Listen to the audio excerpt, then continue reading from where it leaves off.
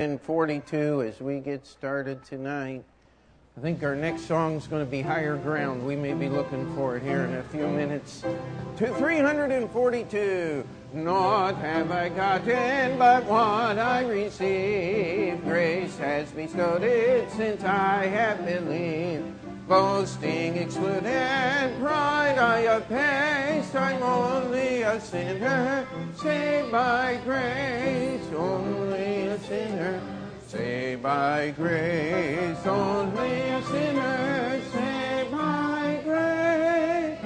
This is my story, to God be the glory. I'm only a sinner, saved by grace.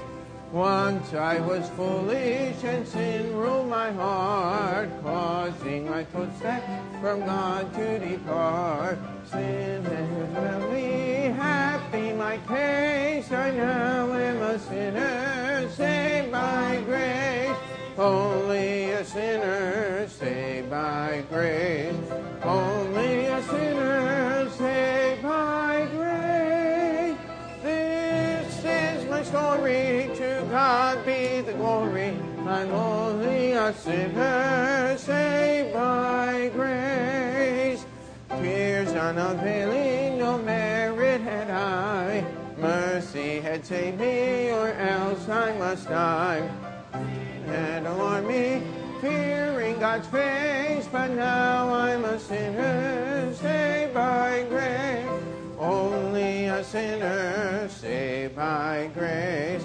Only a sinner, saved by grace. This is my story, to God be the glory. I'm only a sinner, saved by grace. Suffer a sinner whose heart overflows, loving his Savior to tell what he knows. Once more to tell it would I embrace. I'm only a sinner, saved by grace. Only a sinner, saved by grace. Only a sinner, saved by grace. This is my story, to God be the glory. I'm only a sinner, saved by grace. Amen. Let's turn to 372. As our hymn book's prepared for all things, we can sing Higher Ground, or we have an anchor. We got lots of things we can do here. But let's sing once for all. Amen. Free from the law, oh, happy condition. Jesus has bled and there is remission. Cursed by the law and bruised by the fall, grace has redeemed us once for all. Once for all, oh sinner, receive it. Once for all, oh brother, believe it. Cling to the cross, the burden will fall. Grace has redeemed us once for all. Now we are free, there's no condemnation. Jesus provides a perfect salvation. Come unto me, oh, hear his sweet call. He saves us once for all. Once for all, oh, sinner, receive it. Once for all, oh, brother, believe it. Cling to the cross, the burden will fall. Christ has redeemed us once for all.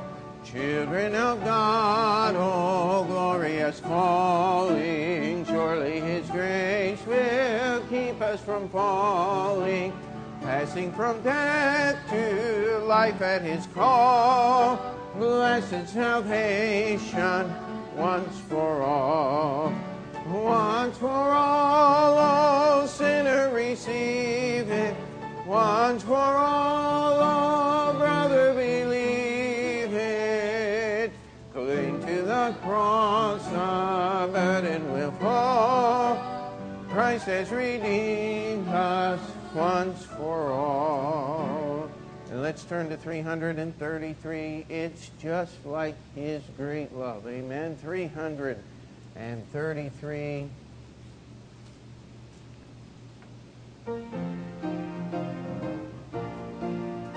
A friend I have called Jesus, whose love is strong and true, and never fails, however 'tis tried, no matter what I do. I sinned against this love of His, but when I knelt to pray, confessing all my guilt to Him, the sin clouds rolled away. It's just like Jesus to roll the clouds away. It's just like Jesus. Jesus all along the way. It's just like His great love. Sometimes the clouds of trouble bedim the sky above. I cannot see my Savior's face, hide out His wondrous love. He from heaven's mercy seat, beholding my despair, in pity bursts the clouds between, and shows me He is there. It's just like Jesus to roll the clouds away, just to keep me day by day. It's just like Jesus all along the way. It's just like His great love. When sorrow's clouds o'ertake me and break upon my head, when life seems worse and useless, or better dead, I take my grief to Jesus then, nor do I go in vain, for heavenly hope He gives that cheers like sunshine after rain. It's just like Jesus to roll the clouds away. It's just to keep me day by day.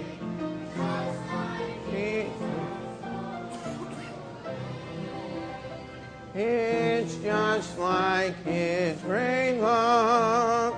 Oh, I could sing forever of Jesus' love divine, of all tenderness for this, for life of mine. Over all in wind and waves obey, Jesus whispers, peace be still, and rolls the clouds away. It's just like Jesus to roll the clouds away. It's just like Jesus to keep me day by day. Just all along the way. It's just like His great love. Amen. Let's pray. Dear Heavenly Father, we thank You for this day and each one that has braved the elements to be here tonight. We ask that You would bless us as we study Your Word. Lord, I pray that You would give the ability to teach tonight, that You would give us the ability to listen, and Lord, that together we may strive to make this time beneficial for our service for You. In Jesus' name we pray. Amen. You may be seated.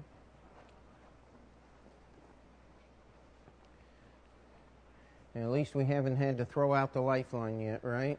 I mean, you still think of all those wonderful hymn names and how they fit into where we are. There's a hymn in your book for just about any occasion. Amen. And but we're glad that you braved the elements to make it here tonight. And I talked to the sponsor from the Heartland Quartet today, and they'll be getting in Monday afternoon, and looking forward to them. And Brother Ted and I were able to get some work done, and so did anyone watch the fireworks last year on TV and remembers anything about it? Okay, if you did, talk to me after the service. Just a couple of questions. We want to try to make sure that we do everything as well as possible. We're going to try to have our own music play, so and we're actually close enough that you'll hear some of the booms actually come in through the building, and I don't know about you, but sometimes the commentary is more irritating than the rock and roll music and all the other problems that they have. So we'll try to get some good music to go along with it, and we'll have fun. If you want to know a blessing, there's a man in Brother Shaw's church, in the Portuguese language church. He was going to donate some sausage toward the meal, and I don't know what I said, but and I don't think it was me actually that said anything, but he's bringing about 70 pounds of meat Tuesday. He's going to bring about I think 30 pounds of sirloin steak, 20 pounds of really good sausage that he makes, and he's in the wholesale meat business, and he said he's going to bring 20 pounds of ribs and a few pounds of skirt steak so that everybody can have a little taste. And I'm sitting here going, this sounds... I said, now how do we pay you? He says, I'll tell you what, I'll just take care of it all. And so it is going to be a time to be here. Don't miss. July 4th, we're going to try to get things started about 5 o'clock, which means we're shooting to start the dinner about 5:30, 5:45, and then we're going to have a service. I can't think of a better way to celebrate our country's birthday than to have a preaching time. Amen. And the Heartland Quartet's going to be here, and they're going to be singing their hearts out, and it's going to be a lot of fun. And then, Lord willing, we have the technology and the ability here. We're going to beam the fireworks. NBC is supposed to be carrying it this year, according to NewYork.nyc.gov, so hopefully we got it right. And we'll just beam it right up here on the screen, 8 feet wide, and in living color. It looks pretty good. And now, you have to remember who this is coming from. Television looking pretty good coming from me is... No, actually, the picture is very nice. And hopefully the fireworks coverage will be nice, and we'll be able to watch that in air-conditioned comfort. Amen? That's the only way I like watching fireworks. No, it's fun if you can be there, but I don't know that I want to go at 2 o'clock in the afternoon and sit all day in the hot sun and miss dinner and the singing and all of that just so I can be there in person to watch the fireworks when we're not going to use the sound anyway. Amen. So let's encourage people to come along. If you end up bringing 25 extra people, please give us a call so we can make sure that enough is here.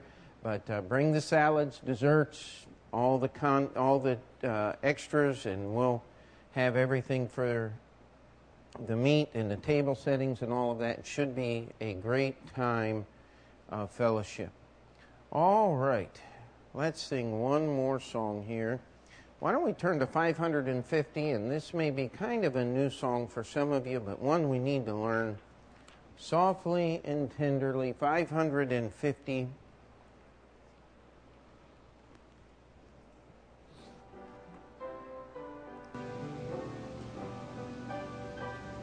Softly and tenderly, Jesus is calling, calling for you and for me.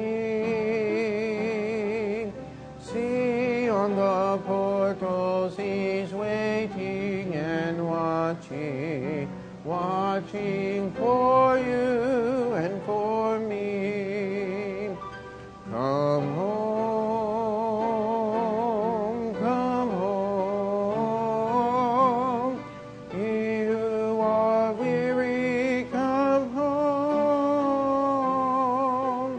Earnestly, tenderly, Jesus is calling, calling, oh sinner, come home. Now, how many of that's the first time you've sung that song? Oh, good half of us here tonight.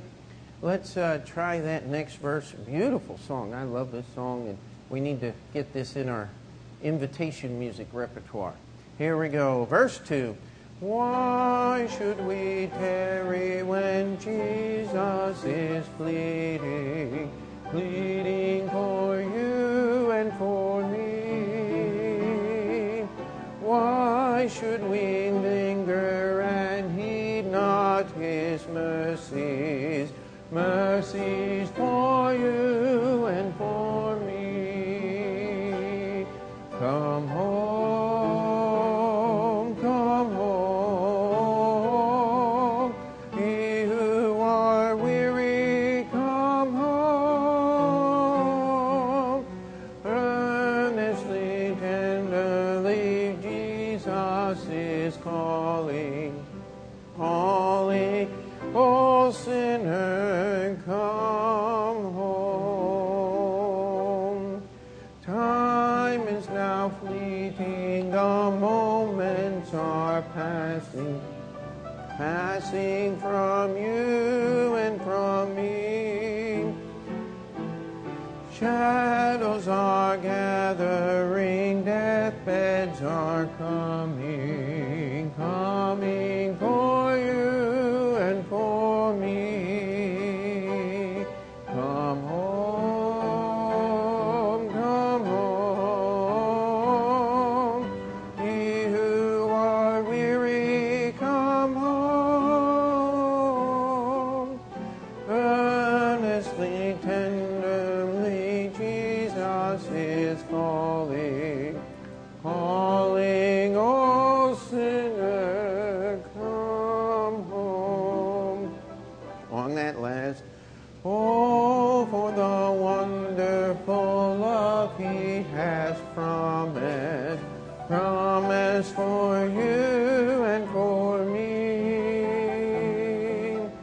Though we have sinned, His mercy and pardon, pardon for you and for me.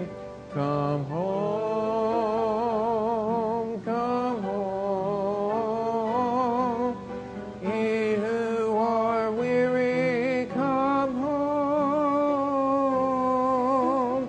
Earnestly, tenderly, Jesus is calling, calling, oh sinner, come home. And all God's people said, take your Bibles, turn to Hebrews chapter 3.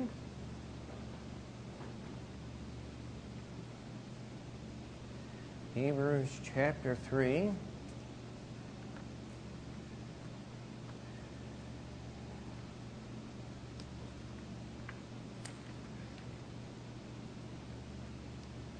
And we're just going to start reading in verse 1 again and try to pick up and move on just a little further. Wherefore, holy brethren, partakers of the heavenly calling, consider the apostle and high priest of our profession, Christ Jesus, who was faithful to him that appointed him, as also Moses was faithful in all his house. For this man was counted worthy of more glory than Moses, inasmuch as he who hath builded the house hath more honor than the house. For every house is builded by some man, but he that built all things is God. Moses verily was faithful in all his house as a servant for a testimony of those things which were to be spoken after. But Christ as a son over his own house, whose house are we, if we hold fast the confidence and rejoicing of the hope firm unto the end. Wherefore, as the Holy Ghost saith, today, if ye will hear his voice, harden not your hearts as in the provocation, in the day of temptation in the wilderness, when your fathers tempted me, proved me, and saw my works 40 years. Wherefore I was grieved with that generation, and said, they do always err in their heart, and they have not known my ways. So I swear in my wrath, they shall not enter into my rest. Take heed, brethren, lest there be in any of you, an evil heart of unbelief in departing from the living God. But exhort one another daily, while it is called today, lest any of you be hardened through the deceitfulness of sin. For we are made partakers of Christ, if we hold the beginning of our confidence steadfast unto the end. While it is said today, if ye will hear his voice, harden not your hearts as in the provocation. For some, when they heard, did provoke. Howbeit not all that came out of Egypt by Moses. But with whom was he grieved 40 years? Was it not with them that had sinned, whose carcasses fell in the wilderness? And to whom sware he that they should not enter into his rest, but to them that believe not? So we see that they could not enter in because of unbelief. Now, as we read this chapter here, one of the things that I want us to get a hold of is the simple fact that, we've been 12 weeks and we've been chopping up the book of Hebrews into some very small portions. And that is necessary for us to get the message and to understand what is being said. But we cannot lose track of the big picture. Amen? And that's one of the things that we want to try to do tonight is we go in chapter 1. It is comparing Jesus to really all the false religions of the world. If you remember, he was compared to angels. He was compared to creation. And he was compared even to God himself. And you take any false religion out there, it's going to have the root of one of those three things in it.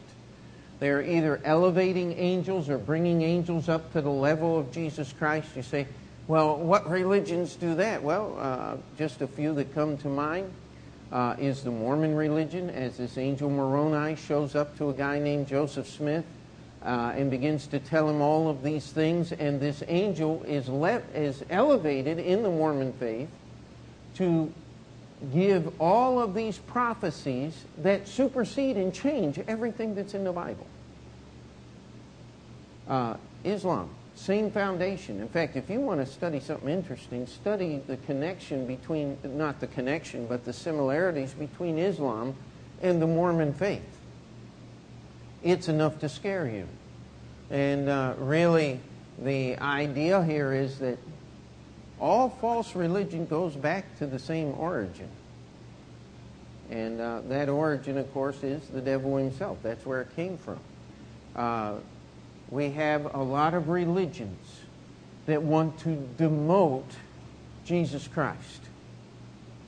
They want to bring him down from where he is supposed to be. As the Bible said, thy throne, O God, in chapter 1 of the book of Hebrews, it's talking to, God the Father is talking to the Son, and he said, your throne, O God. Now, how in the world could the Father talk to the Son unless Jesus is God? Amen? That's a simple understanding of it. And anytime that somebody wants to demote Jesus Christ or wants to raise someone else up to the same level, we have a big push going on in the Catholic religion today to elevate Mary to the position of co-redemptrix. Now, what that means is that Jesus could not have possibly, according to Catholic theology and those who want to try to do this, that Mary could not have possibly gotten the job, Jesus could not have possibly gotten the job done that God had sent him to do without Mary's assistance.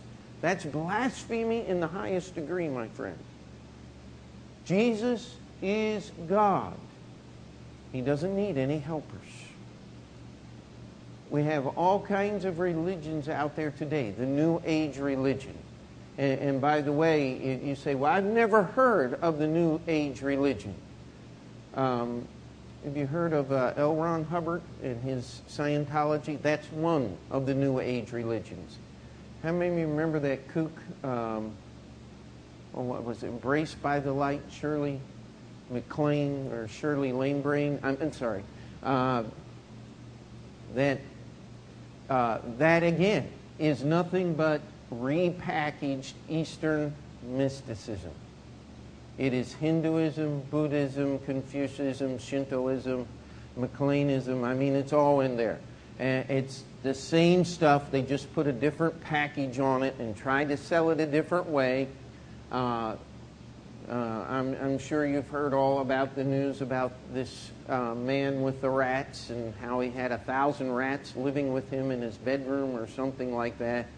And but that's not uncommon. I remember reading an article in National Geographic. You go to India, they worship rats over there. The children are out in the streets starving to death. And the priest in the temple, just inside the door, are feeding the rats more rice than they can possibly eat. Now, there's something wrong with that, my friend. And the reason why people do those kind of perverted things is because they get it out of order. No one has ever gone crazy truly studying and understanding this book called the Bible. Amen? People would like to have you believe that. But every one of them, you read, if you want to read it. I don't want to read it. I know enough about my Bible to know that you can't go crazy just studying the Bible. You have to have some help there. You have to be into something that is not biblical. And so we go through all of chapter 2, and again, we are elevating Jesus to his position. When we get to chapter 3, again, the theme of chapter 3 is consider Jesus, and we are given the illustration here of the children of Israel. God had given them an order, direct revelation directly from God. Now, I've heard many people over the years say, well, if Jesus would just speak to me literally so I could hear him, it would really make a difference in my life. Well, here we have the example of God doing that very thing.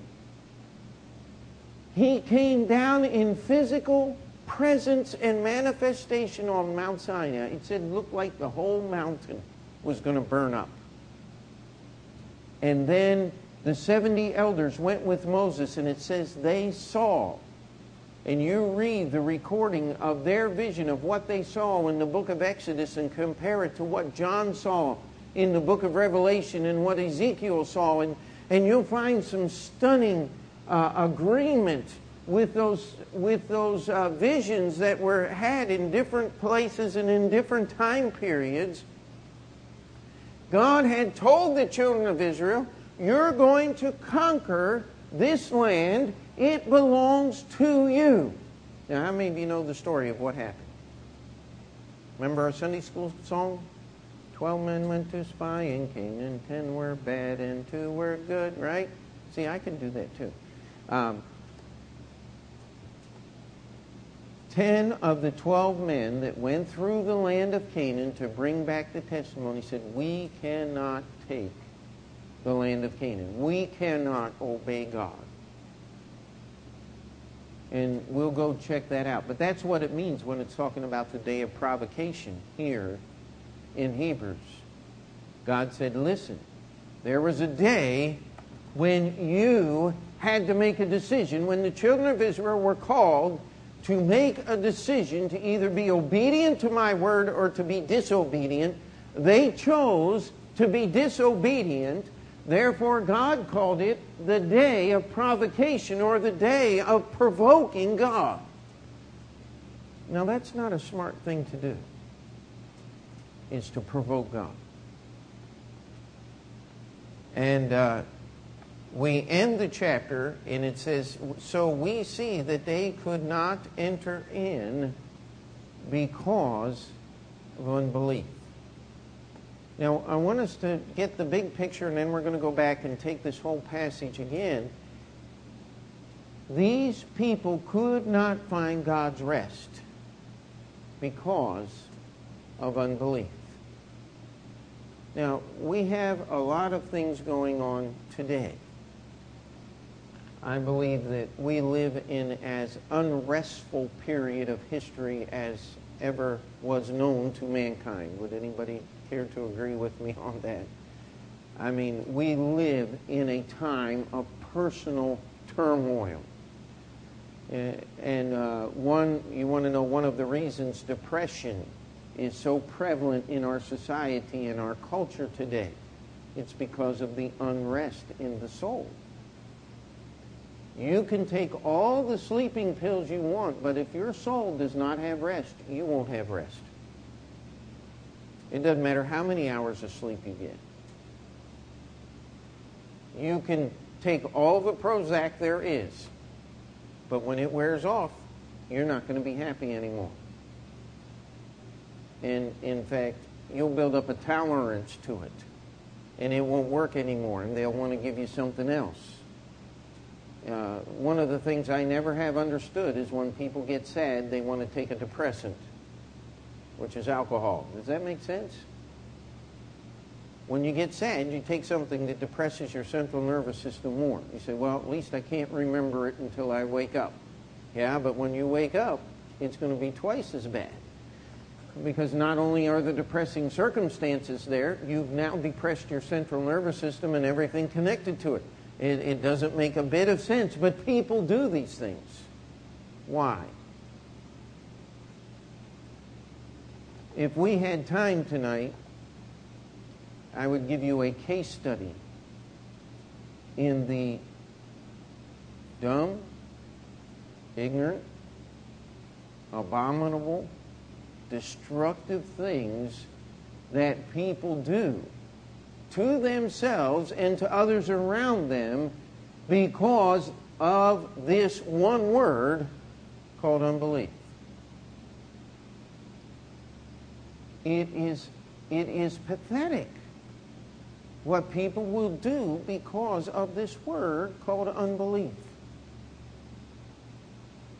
And before we get too critical about those who don't believe, let's look at our own lives for a moment. One of my favorite stories is years ago, this was back before the turn of the century, a great tightrope walker was able to put a rope across Niagara Falls. And he took the tire off a wheelbarrow. And he walked across by himself and walked back, and everybody clapped. And then he said, how many of you think I can push this wheelbarrow across? And everybody said, yeah. So he pushes the wheelbarrow across, and then he comes back, and everybody claps. And then he says, now, how many of you think I can push the wheelbarrow across with somebody in the wheelbarrow? And everybody goes, yay! He says, now who's going to get inside? Doesn't that illustrate perfectly? I mean, it's one thing to give mental assent to the possibility of something. It's completely a different thing to believe. By the way, there was a young man. I don't know how old he was. He was a child, so probably under the age of 12. If Stevie had been there, he'd have said, me first!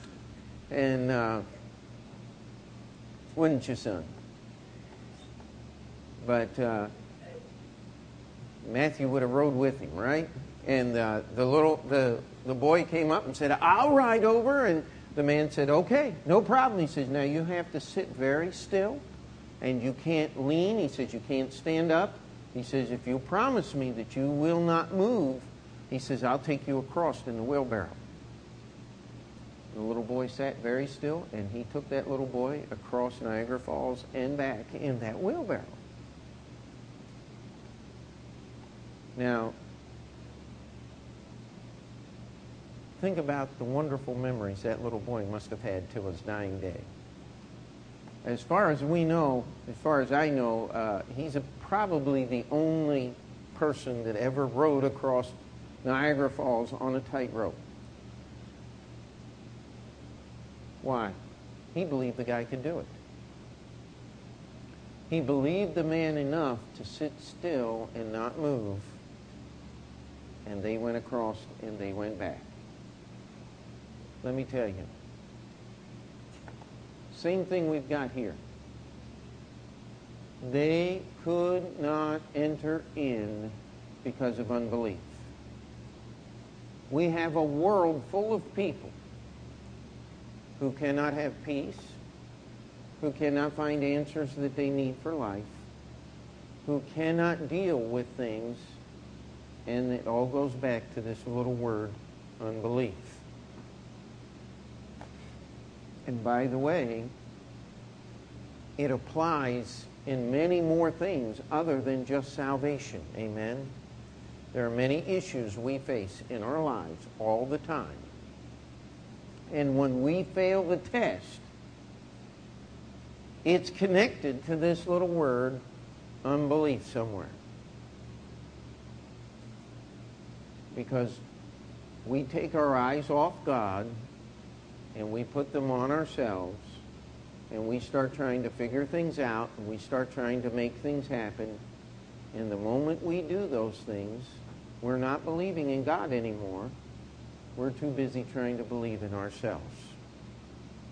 Dangerous territory for the Christian to be in. Dangerous territory for anyone to be in. Extremely dangerous for the unsaved. Because there comes a time and there is a line, and we do not know where that line is or may be in our lives. But the Bible tells us, just as happened to the children of Israel, that day came. You know what? They were not aware that that moment that those 12 men came back and 10 of them began bringing up an evil report, and they begin giving excuse and reason after reason why they could not obey God. The children of Israel as a whole were not aware. This is the last day of our opportunity to be obedient to God. And we need to get serious about that. We need to, as a people, we need to look at this book called the Bible. And I'll tell you, as I look at my life, there are many times when I find myself coming short. Why? Because I'm trying to do the work, and if I'm trying to do it, God's not doing it. We have this word that's going to be repeated in chapters 3 and 4 over and over and over again. It's the word rest. How many of you like rest? Isn't rest a wonderful thing? How many of you get enough of it?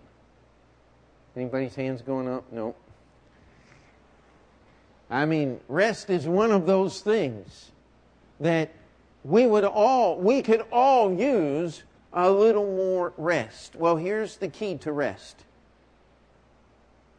Belief equals rest. That's the equation in Hebrews chapter 3.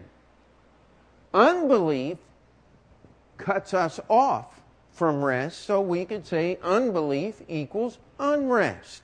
If there is unrest in your life, unrest in your soul, if there is that turmoil and that percolating, and it's good for coffee pots, but it's not good for the human psyche and the human body.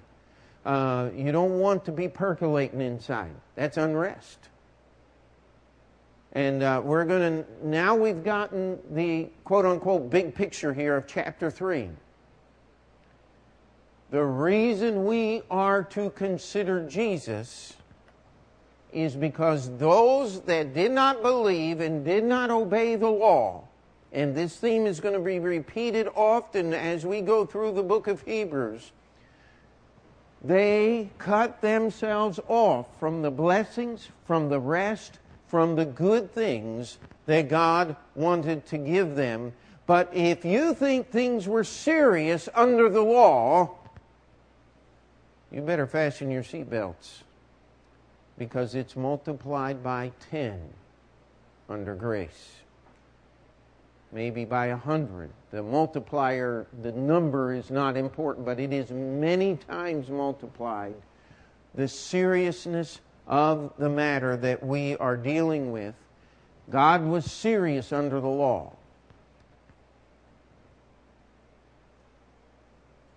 The God that rained fire down out of heaven. The God that opened the earth. How many of you remember the story of Dathan and Abiram? They stood against Moses and they stood against the truth, and the ground just literally opened up her mouth and swallowed them up alive.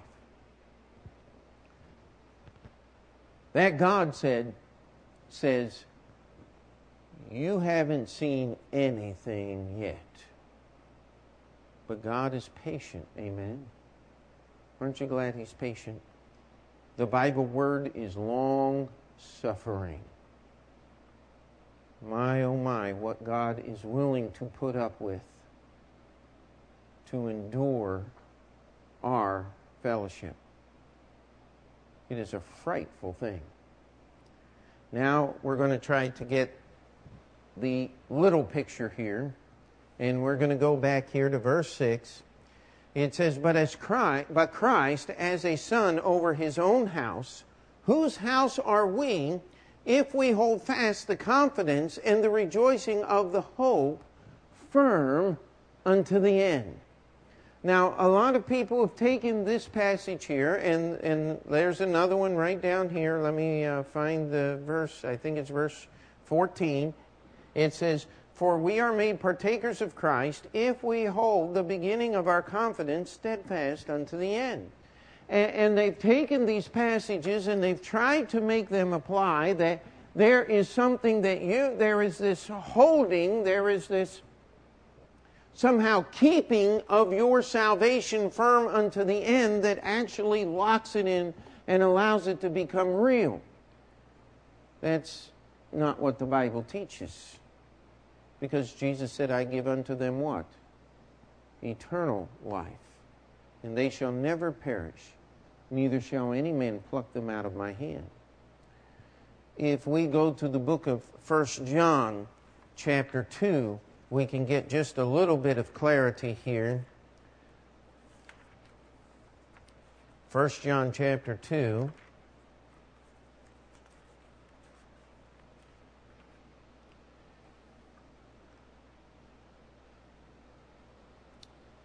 In let's just read verse 19 and 20.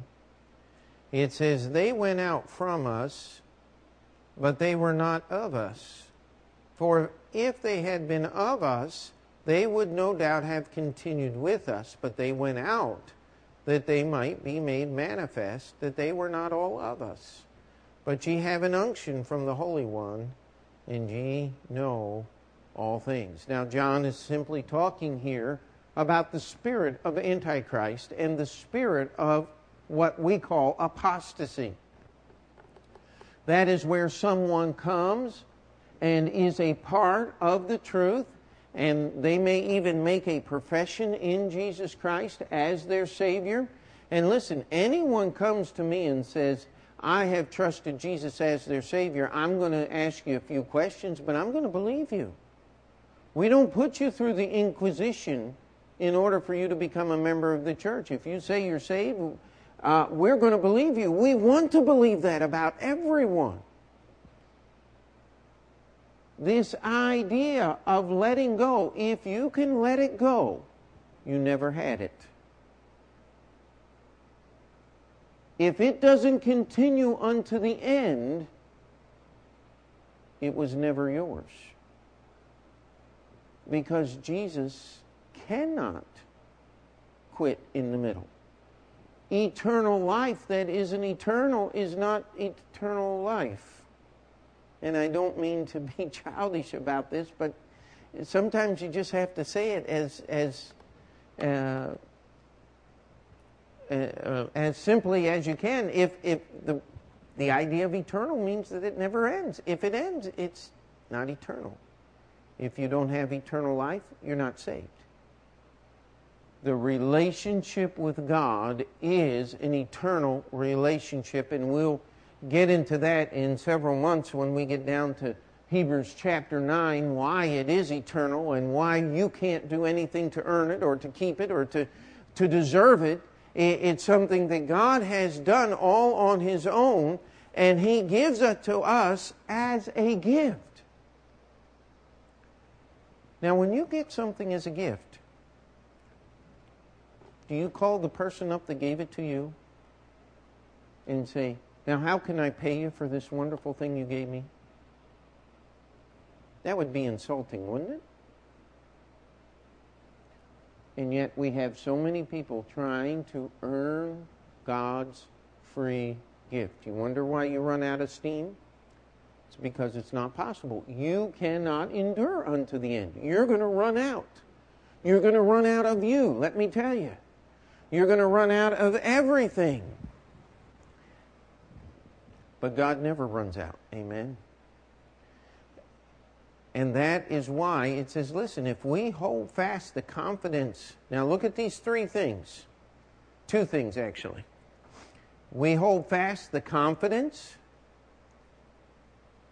and the rejoicing. Two things. Confidence and rejoicing. It says that we are to hold those things firm unto the end. You say, how can I hold my confidence firm unto the end? Well, number one, you got to get rid of that personal pronoun, amen, my. Because your confidence will not hold firm unto the end. I mean, have you ever anticipated something and just waited for the day to come and waited for this event to happen and you just couldn't believe that it was actually going to occur? I remember the first time I think I really dealt with that in earnest was graduation day. When I graduated high school. I never thought I was going to get that far. In fact, Philip, don't do that. In fact, somebody had written a book that Jesus was supposed to come the week before we graduated. And I wasn't as understanding of the Scriptures, and we got kind of nervous about that thing. Began to wonder, is it ever going to happen? Is Jesus going to come back? Are you ever going to get there? Well, that was, good night, 24 years ago. It got there, didn't it?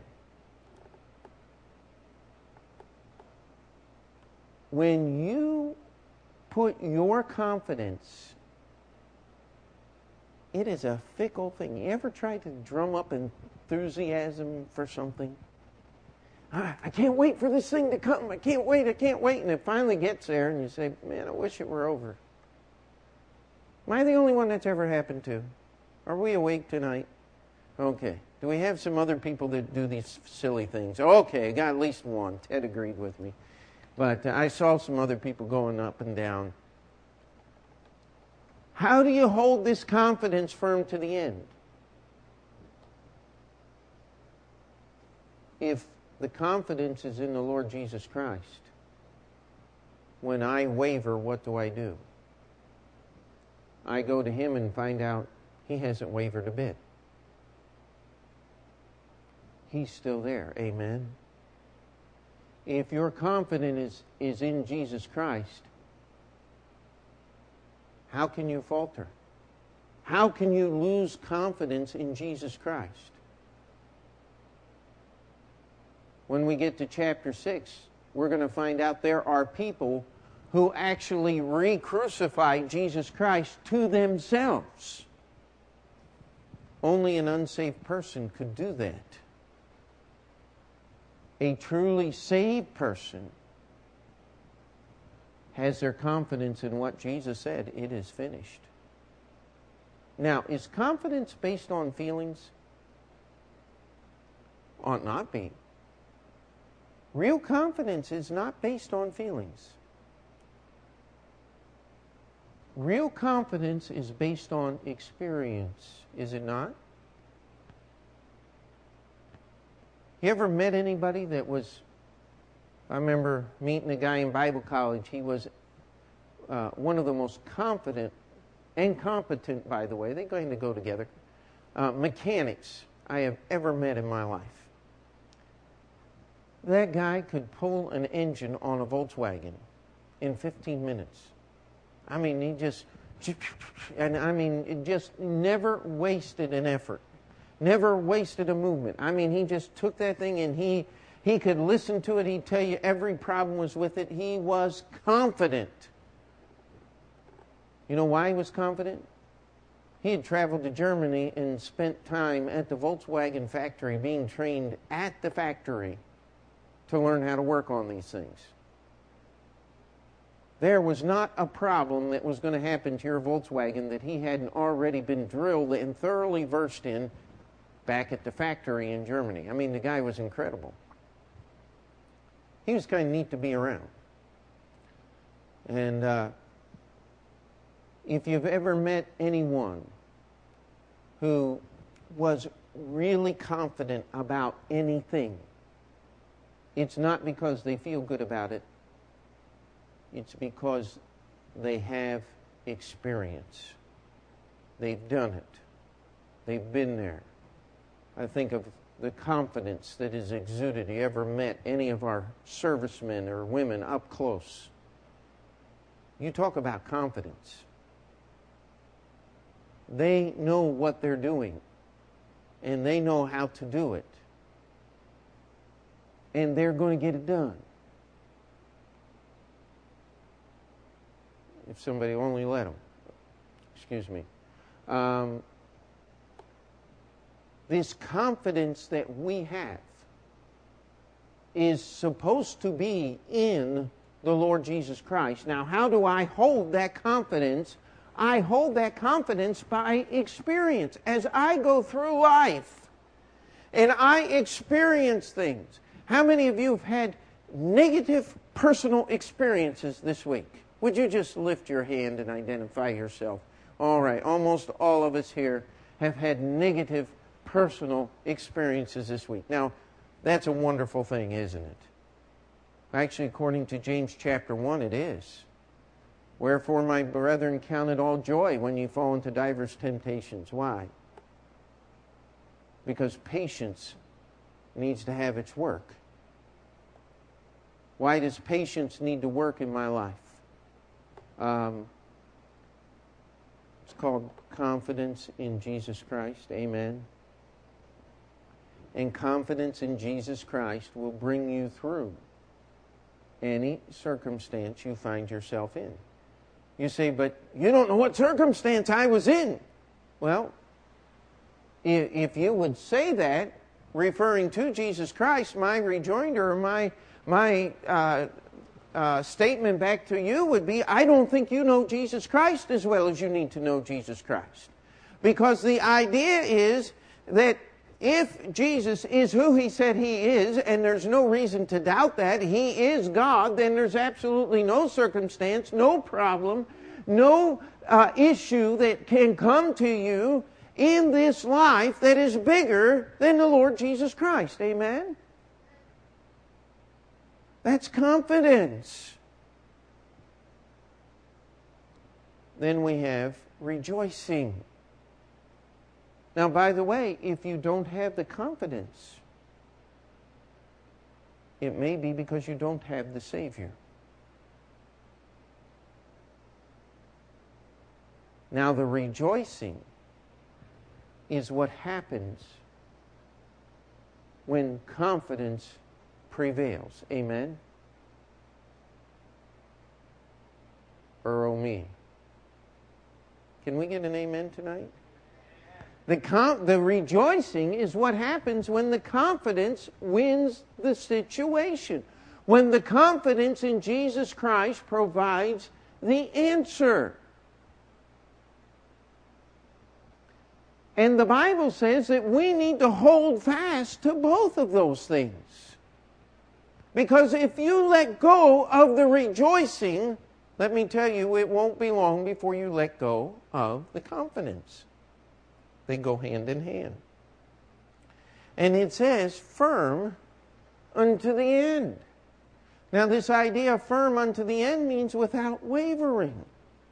Without going, well, I feel good today. God is good today. Oh, no. It's going to rain. God, why is it got to rain? You know I don't like rain. I didn't even bring an umbrella. That's not firm now, is it? Can I give you the antithesis of firmness? The United States Senate. Is that not the antithesis of firmness? I mean, there's nothing firm about the United States Senate. Unless you're dealing with pasta. But firm pasta is still every which way, isn't it not? The Bible says that we need to hold fast the confidence and the rejoicing of the hope firm unto the end.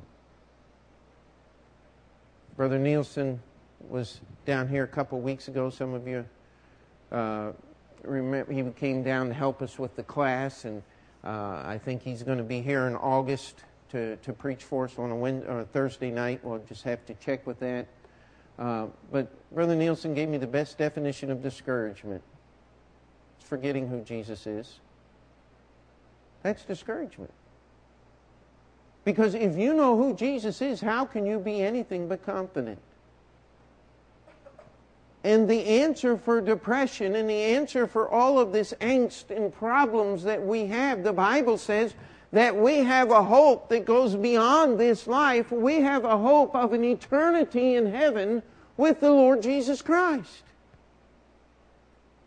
Now, if that doesn't bring some rejoicing in your heart, your rejoicer's done busted. Now, that's not good English, but it better describes the situation, doesn't it? There's a problem with the confidence. And all of these things are connected to this word, unbelief. And I can't believe it, but it's 8:30. Maybe some of you can believe it's 8:30. But the truth here that we're trying to get a hold of tonight, it says, we are Christ's house. We are the thing that Christ is building. He is over us. If we hold fast the confidence and the rejoicing of the hope firm unto the end. And the reason we hold these things firm unto the end is not because you and I are holding them. I love the way Paul put it in Philippians chapter 3, and we're going to be done. He said, I am reaching out that I may apprehend that which has already apprehended me. He said, I am growing in my relationship with Christ. I am reaching out for a deeper relationship with Him. But I got an understanding here. Maybe we could use the word confidence. That Christ already has me. And when I am plunged into the depths of despair in this life, into the pit of frustration, into all the problems and the things that I face and you face and we all face just to live, that confidence holds me because my faith is in Jesus. I'm glad my faith is not in Open Door Bible Baptist Church. I'm glad my faith is not in some man or some organization or some group of people. I'm glad my faith is in one person and one person alone, the Lord Jesus Christ, because He's the one that died on the cross. He's the one that rose again. He's the one that has already given me eternal life. I don't know about you, but there are some days I make a real mess out of things. Why? Because I get my eyes off the Lord Jesus Christ. But I have a confidence. You see, He's holding me. I'm not holding Him. There's a rejoicing. My sins are all paid for on the cross of Jesus long before I was ever born. And that faith and that hope and that confidence cannot change, because God cannot and will not change. That's how the word unbelief is connected to unrest. That's how the word unbelief is connected to all of the destructive things that go on. It is when we turn our back on God and stop trusting Him, is when we invite the destructive things in our life. Now, we'll just have to keep moving on. Lord willing, next Thursday night, it'll be July 6th, we're going to be having a missionary here. I forgot his last name is Brinkley. They are going to Scotland. And the only time they could be with us was was next Thursday. So they're going to be with us July 6th. And so it'll be 2 weeks until we get back into the book of Hebrews again. And the thing I would suggest that you do is just read over chapter 3 about 50 times until we get together again in 2 weeks, and we'll be ready to have fun. Amen? Let's pray. Dear Heavenly Father, we ask that you would do your work in our hearts and lives, that you would give us grace to be your servants and understand what it means to hold that fast, that confidence, and the rejoicing of the hope firm unto the end. Do your work in each heart and life. And before we finish that prayer, let's just keep our heads bowed. The altar is open. If you need to spend some time with the Lord, now is the time to do so.